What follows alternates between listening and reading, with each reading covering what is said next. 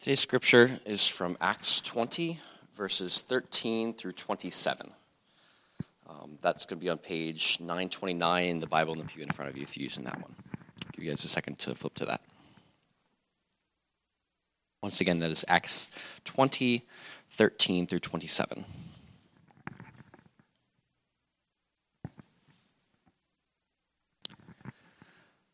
But going ahead to the ship, we set sail for Assos, intending to take Paul aboard there. For so he had arranged, intending himself to go by land. And when he met us at Assos, we took him on board, and went to Mytilene. And sailing from there, we came the following day opposite Chios. The next day we touched at Samos, and the next day after that we went to Miletus. For Paul had decided to sail past Ephesus, so that he might not have to spend time in Asia, for he was hastening to be at Jerusalem, if possible, on the day of Pentecost.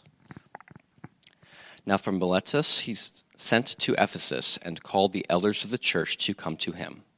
And when they came to him, he said to them, "You yourselves know how I lived among you the whole time from the first day that I set foot in Asia, serving the Lord with all humility and with tears and with trials that happened to me through the plots of the Jews. How I did not shrink from declaring to you anything that was profitable, and teaching you in public and from house to house, testifying both to Jews and to Greeks the repentance toward God of faith in our Lord Jesus Christ. And now, behold, I am going to Jerusalem, constrained by the Spirit, not knowing what will happen to me there, except that the Holy Spirit testifies to me in every city that imprisonment and afflictions await me. But I do not account my life of any value, nor as precious to myself, if only I may finish my course and the ministry that I received from the Lord Jesus to testify to the gospel of the grace of God. And now, behold, I know that none of you among whom I have gone about proclaiming the kingdom will see my face again. Therefore, I testify to you this day that I am innocent of the blood of all. For I did not shrink from declaring to you the whole counsel from God."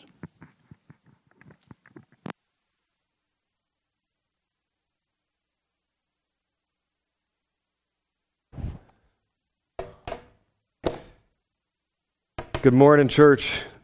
Super Sunday.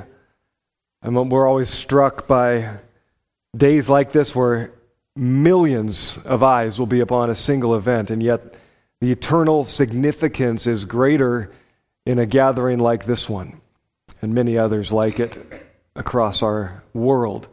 And so are you ready? Have you come with that kind of expectation or anticipation of being met by God through His Word? That's how we are rightly approaching His Word, that it is living and active, that it is all profitable. And so we turn to it again, and maybe just a simple prayer in accordance with the Puritans, you would join me in this. Lord, what we know not, teach us. What we have not, give us. What we are not, make us. We turn to your word, Lord. Amen. John Chrysostom, his name means golden-tongued. He's regarded as one of the greatest preachers in church history. He preached relentlessly in the 4th century A.D., mostly in Constantinople, today modern-day Turkey. And even though there was a change in openness to the message of Christ, his preaching still riled and threatened and disturbed, and he himself was threatened with exile if he didn't cool it off a bit. And what was his response? He said this, "What can I fear? Will it be death? But you know that Christ is my life, and that I shall gain by death. Will it be exile? But the earth and all its fullness is the Lord's. Will it be loss of wealth? But we brought nothing into the world and can carry nothing out. Thus all the terrors of the world are contemptible in my eyes, and I smile at all its good things. Poverty I do not fear. Riches I do not sigh for. Death I do not shrink from." Sound familiar? Sounds like Paul, doesn't it?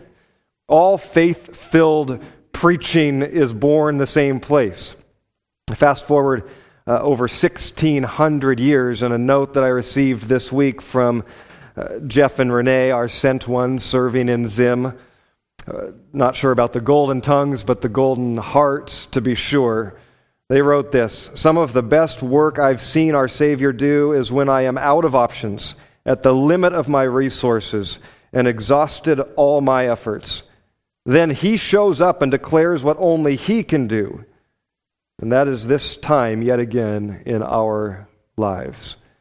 We've been invited to pray with them in a specific way this week as we continue to pray with them on their faithfulness to follow the call of God.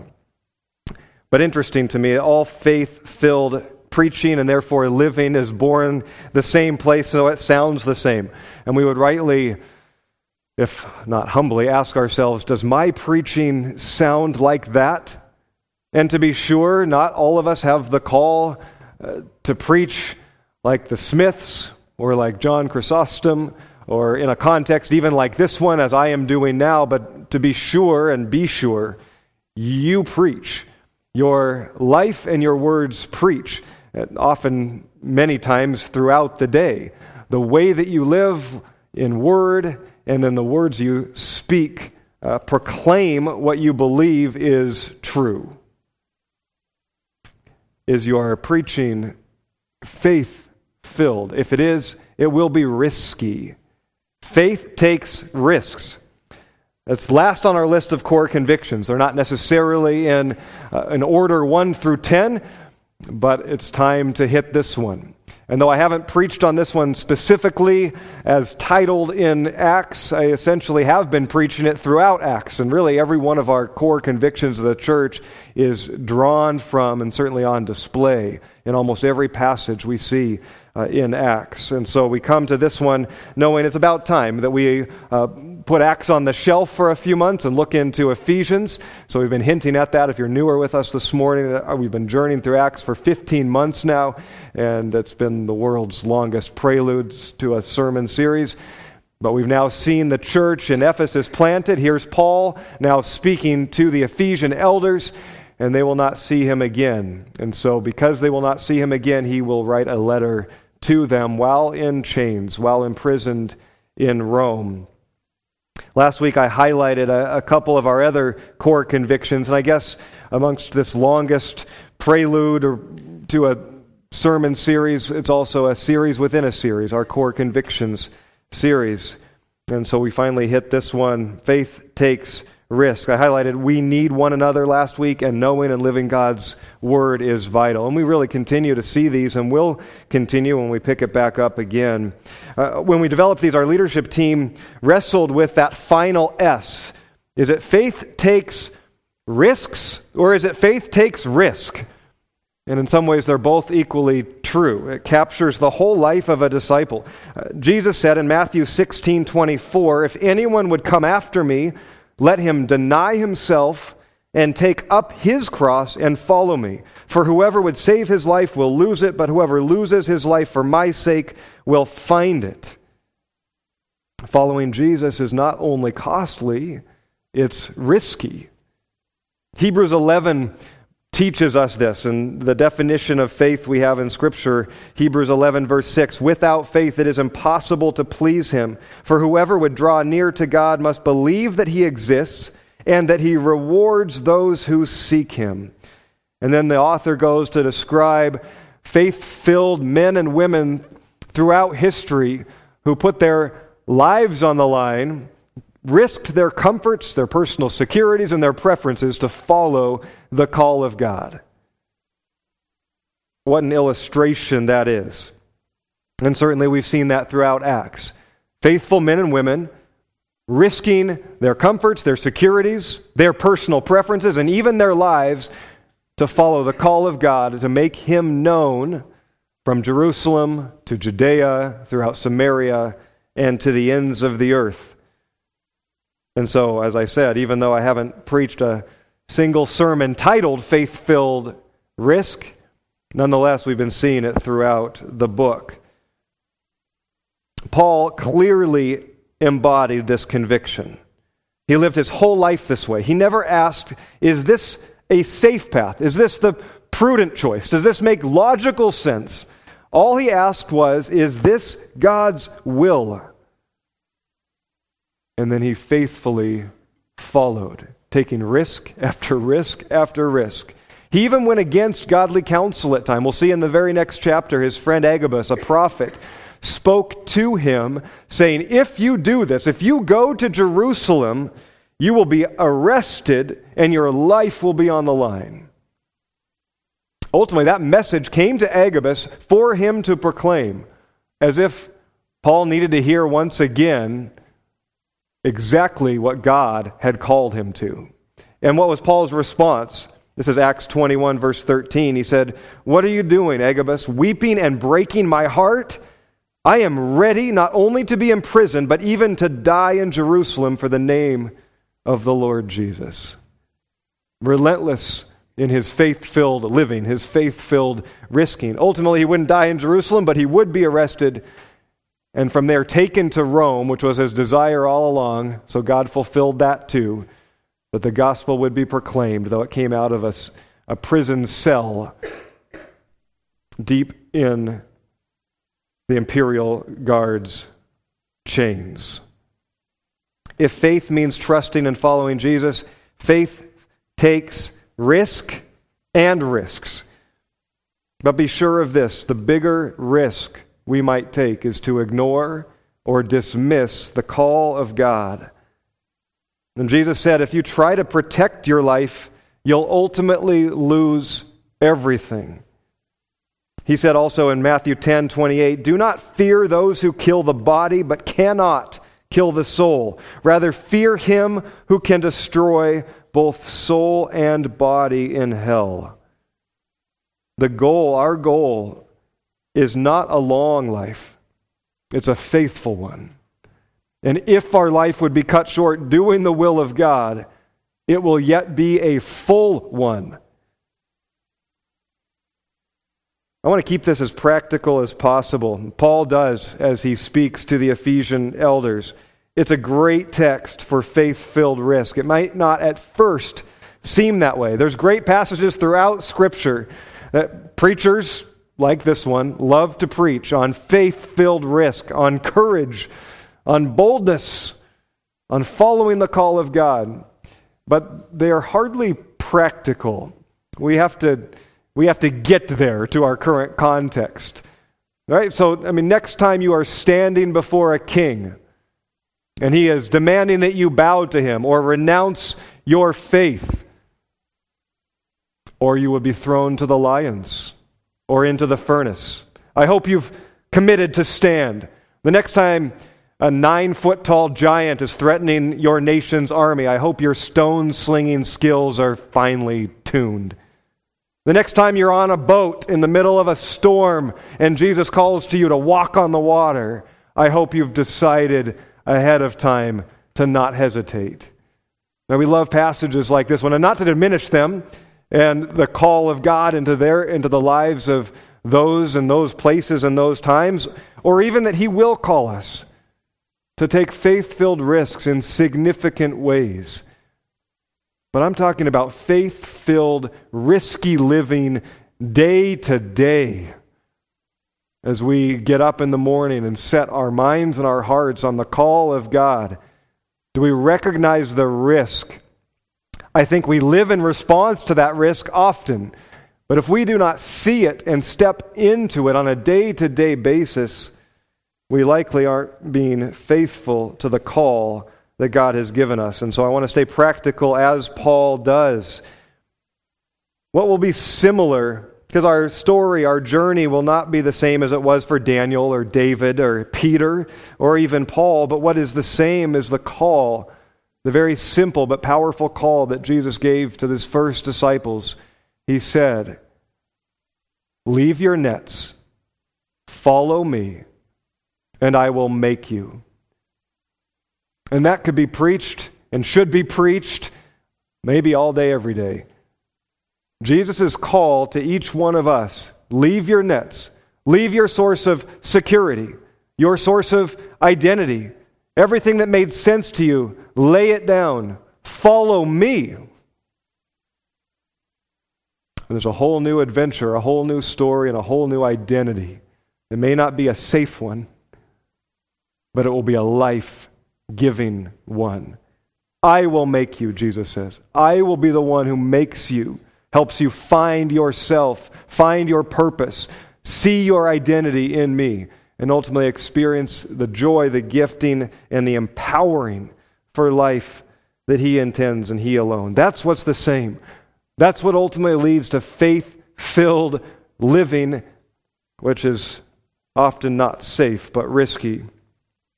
We may find ourselves one day facing a giant in the middle of a storm, facing a decision that could change everything in our life. And how do we take those steps? Ultimately, the biggest step of all is saying yes to the call of Jesus, to lay down our nets, to follow Him, and let Him make us. If we've taken that step, then really every day from that moment we're on a journey. We're told throughout Scripture, keep in step with the Spirit. Find out, as we've heard today, find out what pleases the Lord. Walk and stay true to the path that God has called you to. And so when we come to those maybe seemingly massive steps, 1,000 steps have led up to that one and have prepared us to take one more. And so will we be faithful day by day in the practical things, the things that Paul reminds these leaders of the church and therefore are so essential for every one of us, not just leaders, but disciples, followers of Jesus. I think we're rightly convicted by his faith, but I hope also inspired by it. Here again, verse 22, he says, "Behold, I am going to Jerusalem. I'm constrained by the Spirit. I must follow his lead," is what he's saying. "Not knowing what will happen to me there, except that the Holy Spirit testifies to me in every city that imprisonment and afflictions await me." When Jesus called Paul, he told him how much he would come to suffer for his name. He would learn through suffering, through risking, through laying down his life, so that when the time finally came, he was ready and willing. He would write back to the Philippian church, "I'm ready. For me to die is my gain, but to live is Christ." And he submitted his life that way. "I do not account my life of any value, nor as precious." I'm not trying to save my life or protect it. "If only I may finish the race, finish the course, and the ministry that I've been called to, I've received from the Lord Jesus." And this is the ministry, to testify to the gospel of the grace of God. Certainly faith-filled risk is needed in those kinds of extreme, life-altering circumstances or situations that come to us, but it is needed in the everyday living that Paul's now speaking to the Ephesian elders about. So here again, verse 18, "You yourselves know," and draw out the practical, I'll highlight a few. You yourselves know how I lived among you the whole time, from the first day that I set foot in Asia. And I served the Lord with all humility and with tears, even in the trials that were happening to me through the plots of the Jews. I did not shrink from declaring to you anything that was profitable, and teaching in public and from house to house, testifying both to the Jews and to the Greeks repentance toward God and of faith in our Lord Jesus Christ." Let's examine some of these powerful and yet practical words. Truth spoken in love tends to both convict and encourage. God's word is always doing that. We're not condemned by it, we're convicted, but rightly encouraged by the hope that it brings as it points us to the upward call of God in Christ Jesus. First, Paul says, "You know how I lived among you." You know me. He was with them for 3 years, maybe longer than any other place he visited on his missionary journeys. For 3 years he lived amongst them, and he said, "You know me." That's integrity. It's vulnerability. You were with me when every evening we were eating together, fellowshipping. You saw me at work during the day. You saw me in public when I preached amongst the Jews and the crowds that had gathered amongst the Greeks. You know me. And I was the same.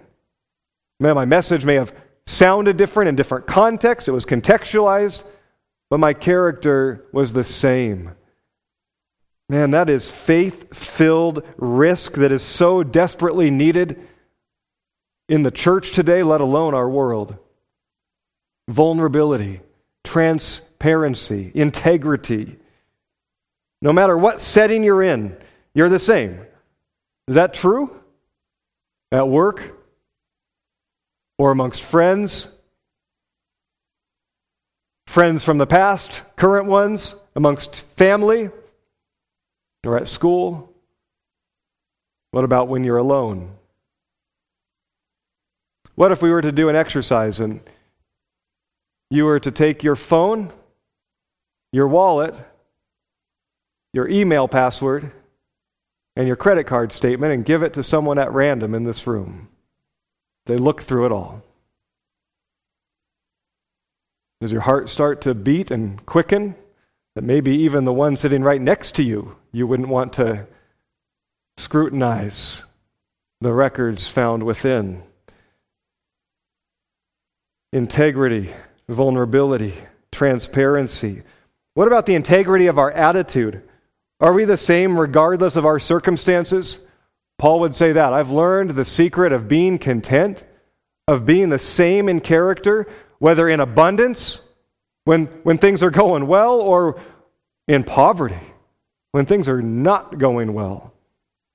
Do we have integrity of attitude when the sun is shining, when we just got the promotion, when the family is healthy and well, when the scale reads the lowest number we've seen in years, when we're going on vacation next week?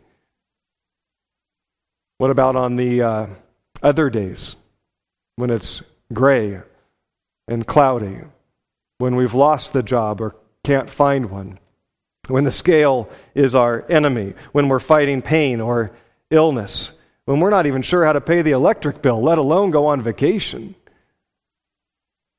How's our attitude? Are we the same?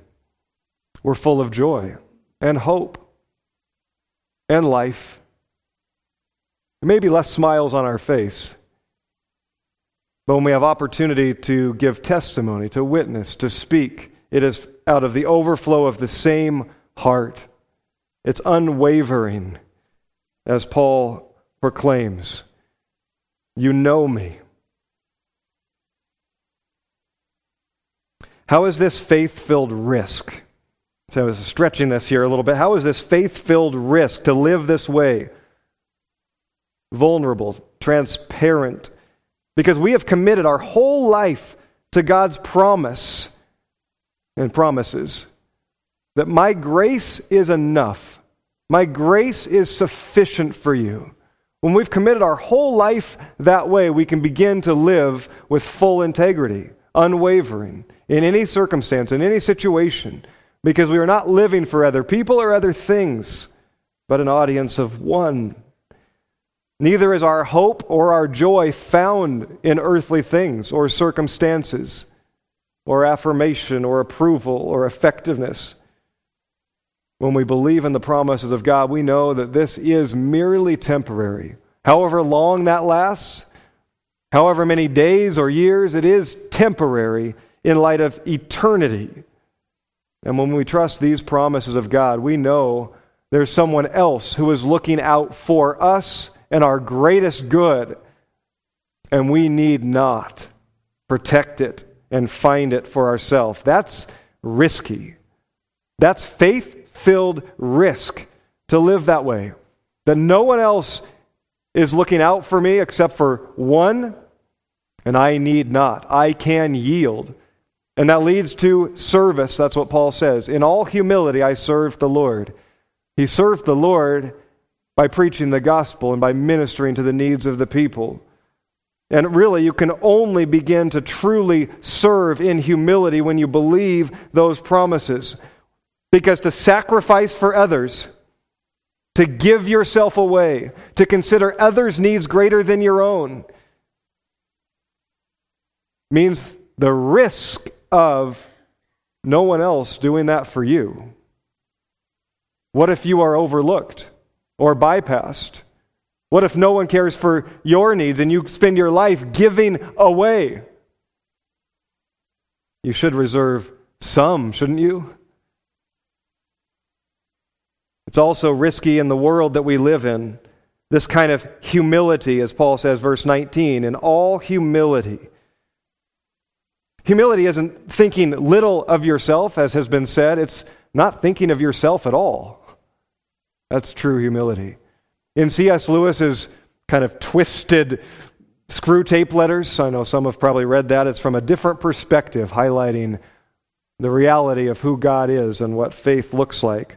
But he describes this, defines it this way. Humility is a state of mind in which a man can design and build the greatest cathedral in the world and know it to be the best and rejoice in that fact, and yet not be any more or less or otherwise glad at having done it himself than he would have if someone else had done it.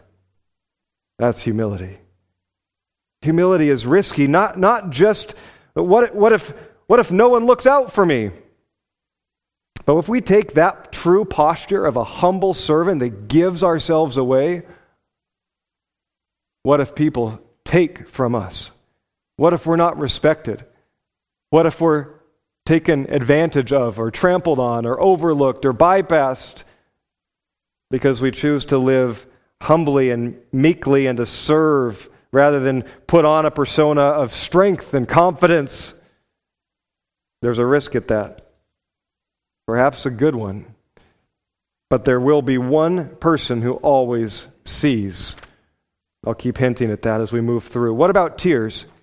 Twice Paul speaks of tearful ministry, verse 19 and verse 31. In those years, it was full of plenty of tears. He was in tune and expressive with emotion. And then we see it at this final moment as they kneel down to pray together. Remember, these are the leaders, the wisest, the mature ones, probably the older men of this church, and there's not a dry eye. They're there weeping. I highlighted last week, as in contrast to often what we receive from Paul in his writings, the strength, the boldness, sometimes the harshness of his tone. When he ministered with people and became known to them, they loved him deeply, and they wept that he would not come be with them again, that's what they were expecting.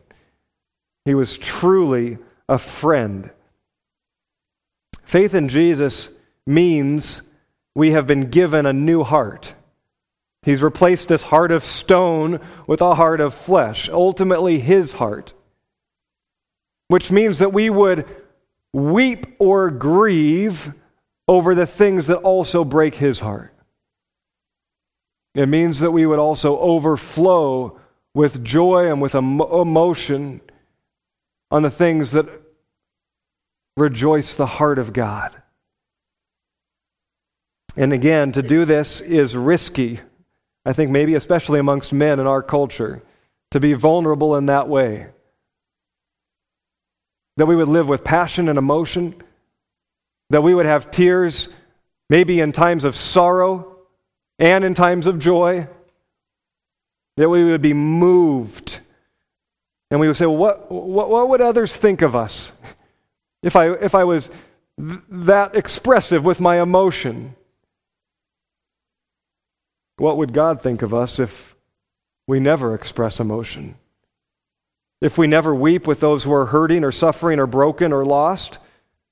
If we never weep at our own sin and our own lostness? If we never respond with passion and emotion to injustices in our world? A holy indignation? What would God think if we never respond with exuberance in worship of him? And that may look different, but King David comes to mind, who danced in his underwear and didn't care.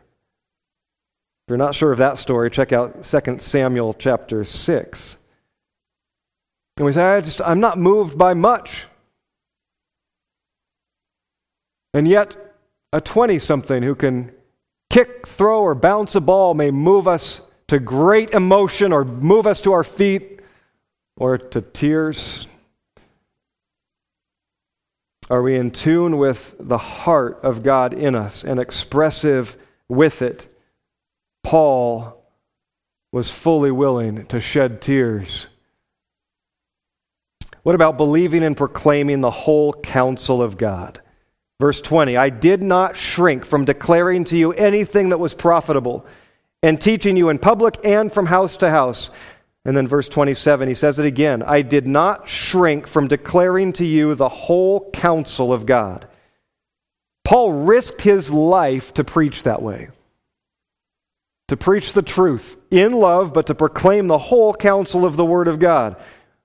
Our lives may not be on the line in our culture or our context to proclaim the whole counsel of the Word of God, but it is not popular. Have you noticed?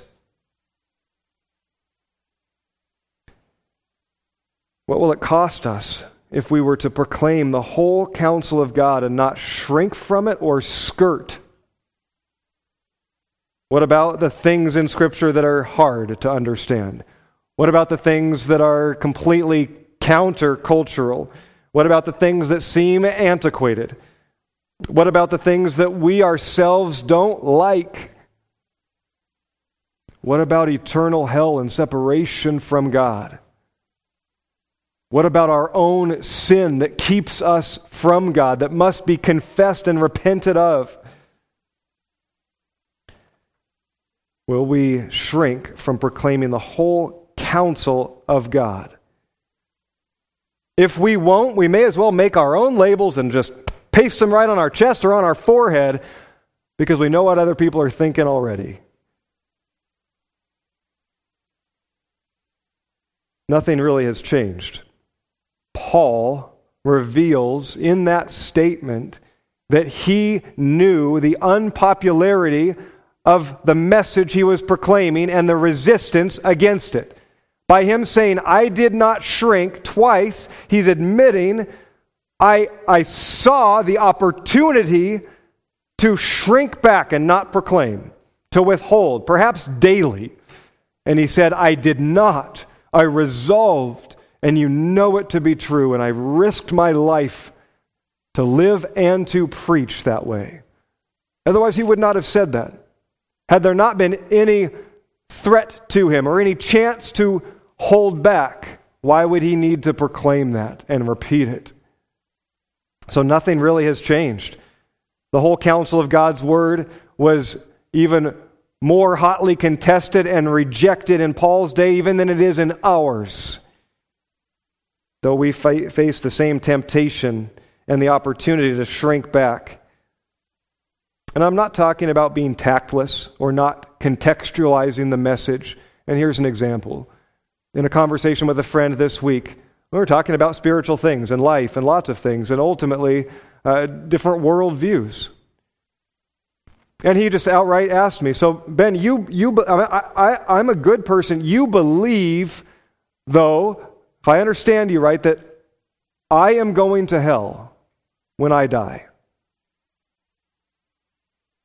Will I shrink or skirt from the whole counsel of God's Word? I'm talking about tact also. I don't say, yep, you got it, with a big smile on my face. I am compelled to proclaim the whole counsel of the Word of God. And for someone who says, I do not trust and love Jesus by his own testimony, the result of the truth of the Word of God is that he will live separated from him. But I am also encouraged to proclaim the whole counsel of the Word of God. The Word of God is not primarily about sin and hell. It is about the forgiveness of sin and the rescue from hell. And what I proclaim to my friend is the love of God, who is so loved that he's pursued even him, that he, God, desires all peoples everywhere to have eternal life, joy, hope, and fullness in him. That's the whole counsel of the Word of God. And I will not shrink from proclaiming that. I do join Paul when he says in Romans 1, verse 16, I am not ashamed of the gospel, for it is the power of God for the salvation of everyone who believes. There's no shame in proclaiming that message. But you do risk in not denying, in speaking the truth in love, you risk, and I would, my friend, walking away, only hearing an affirmation that in fact he's not good enough and he will go to hell. And that's what Ben thinks of me. There is risk in proclaiming the whole counsel of the Word of God and not shrinking or skirting. And Paul lived with that tension. But what is more risky? I think it's more risky to shrink and skirt in a day when our world is experiencing more and more evil, more and more fear, more and more depression, despair, anxiety, pain, suffering. If we need a couple examples, our suicide rate continues to climb, up 30% in the last 20 years. With the largest percentage growth segment being amongst teens. The number of senseless mass murders in our world is rising exponentially. So evil, pain, suffering. The number of Americans who believe the Bible is the actual Word of God is at an all-time low. Is there a coincidence? Paul saw the evil and the pain in his world and would not shrink from proclaiming the only source for true hope and healing. He was not only humble and transparent and vulnerable, he was bold and he was urgent in his message. Urgent. He lived knowing his time was short and believing ultimately that what Jesus said was true, that he was coming back soon. That's a matter of perspective that we've talked about. That's the way Paul and the early church lived. Paul said in Romans 10, verse 13, again, the gospel, for everyone who calls on the name of the Lord will be saved. But how then will they call on him in whom they have not believed? And how are they to believe in him in whom they have not heard? And how are they to hear without someone preaching? And how are they to preach unless they are sent? Paul lived with this sense of urgency in proclaiming the message of hope and healing in a broken and lost world. But to live this way is risky. To live humbly, to live passionate, to live transparent and vulnerable, to live courageous and urgent. It's countercultural, at the very least. It may cost us comforts, safety. It may cost us our very lives. But if you're anything like me, the biggest risk of all is actually the least significant, but our culture has made it ultimate. It's our own reputation. It's what others think of us. It's the approval of man. Who is our audience? We're so aware, aren't we? And desperate for likes. A culture striving for the approval of others.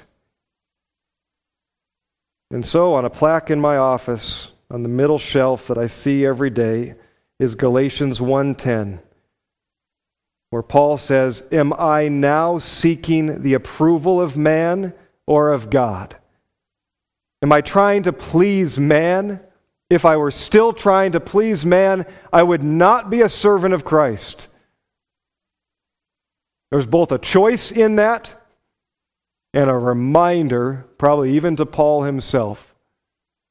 And it's not just, I would not be a servant of Christ, I've chosen, but I could not be a servant of Christ. They are mutually opposed to one another. I am either living my life for the audience of one, or I'm living my life for the audience of an indefinable number of people that will never be enough. If we could live for an audience of one, but how risky would that be? And I would ask you, how rewarding. When Jesus preached the most famous sermon ever preached, the Sermon on the Mount, as we've defined it, Matthew chapter 6, almost the entire chapter is on this very subject. The way you live your life for the audience of one, the way that you love, the way that you give, the way that you serve, the way that you pray, that the only thing that matters is that your heavenly Father sees you, and He sees all, and He will reward you. The audience of one. And Jesus concludes this thought by saying, look at the birds of the air.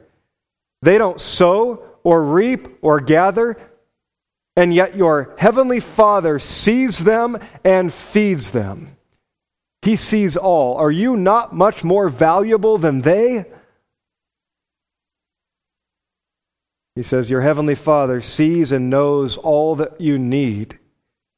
So seek first His kingdom and His righteousness, and all things will be added to you as well. Living by faith is full of risk and risks. To live for an audience of one, to be like Paul is encouraging these leaders, to live in humility, transparency, passion, vulnerability, courage, and boldness, and urgency. But what if living like that, what if those steps day by day, one step, keeping in step with the Spirit, what if that leads us to a place where we say, my life is yours, Lord, whatever you want from me? And what if the answer to that ultimately is sell everything and move to Africa? And we see that, and it's been on display right before us in our beloved friends. And I know the response of some, if not many, is, I don't want that, and so I will stop the journey now. And let me remind you that no one ever set out to that as an end. But the 1,000 of simple steps, day by day, made that one not all that significant. Another yes, Lord. My life is yours. Because if that's the biggest risk of all, and if that stops the journey, then don't walk forward to this table today. There's not very much risk in walking forward out of your turquoise pew across this threadbare, tannish carpet to take a little piece of bread and a little cup of juice and receive. Not much risk at all. The risk is saying to Jesus, you are Lord, Savior, and King. My life is yours, as you gave your life for me. And doing that day after day after day. The risk comes when you walk out these doors and follow the specific ask that Jesus gives. But He will lead you to that point.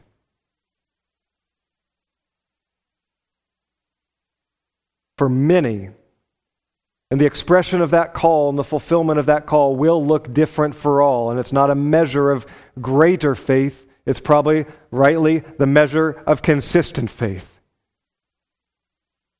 What if God asks you to get up before the sun every morning to pray, Lord, send me into the fields you've already planted me in, but with your heart and your eyes, that I would not miss the pain and suffering, and that I would not shrink back from proclaiming the hope of the gospel in those contexts. Lord, help me see it.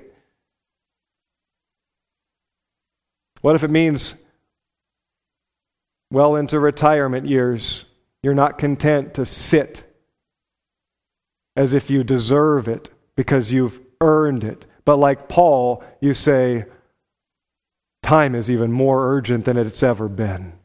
And like a runner who sees the finish line, runs faster with everything he's got, you start to change your perspective of what you've been living for and how you are called to steward what has been entrusted to you. It will look different. It's not a measure of greater faith, but a measure of consistent faith. Faith takes risk, but the gospel compels us. It compels us, does it not? It humbles us because we know what we have been given, because the grace that we have received is beyond anything we could have deserved. And so we are compelled to share that grace, the message of that hope. The gospel compels us. It makes us passionate and tender if the Holy Spirit dwells in us, because we will see the lost, the hurting, the broken, the suffering, and we can't help but weep the same tears that Jesus would weep over a city and over its lostness. It makes us courageous because our hope isn't here. It's not in these things. It's not in this beating heart. And so we can live without shrinking. It makes us urgent because Jesus said, I'm coming back at any moment, and we believe him. The time is short. There's a lot to respond to. I wonder if God is speaking generally to you or if he's speaking specifically. Probably some of both in a gathering like this. If God is confirming through his word and through the Spirit something that you have been stirring on, and you know you must, then respond to that. Write it. Make sure to share it. It's a great response in life groups. And God is asking me to step boldly, to live in faith-filled risk in this way. I know he is, and I'm asking for help and prayer. Be faithful to respond in that way. For those that he is speaking generally to, be both convicted and encouraged as you come to the table. And I hope you hear me clearly. This is an invitation, but it's not to come with religious motion because it's what we do every Sunday. But it's to come with faith-filled devotion to say to Jesus, you've given your life for me. I receive. My life is yours. Lead me. Come with that heart as we respond. Let me finish with Colossians 3:23 and 24, and invite the team to come and to lead us in a time to sing, pray, meditate, share in communion, and give as the Lord leads. Paul says, these are Paul's words to the church at Colossae, whatever you do, work heartily as for the Lord and not for man, knowing that from the Lord you will receive the inheritance as your reward, for you are serving the Lord Christ. So in these moments, we draw near to him because he's drawn near to us. Because Jesus risked all and gave all to love and pursue us. And we respond in kind to that. With the hope and in the grace of the Lord Jesus and the power of his gospel to save everyone who believes. May it be, Lord. Amen. Come as you are led.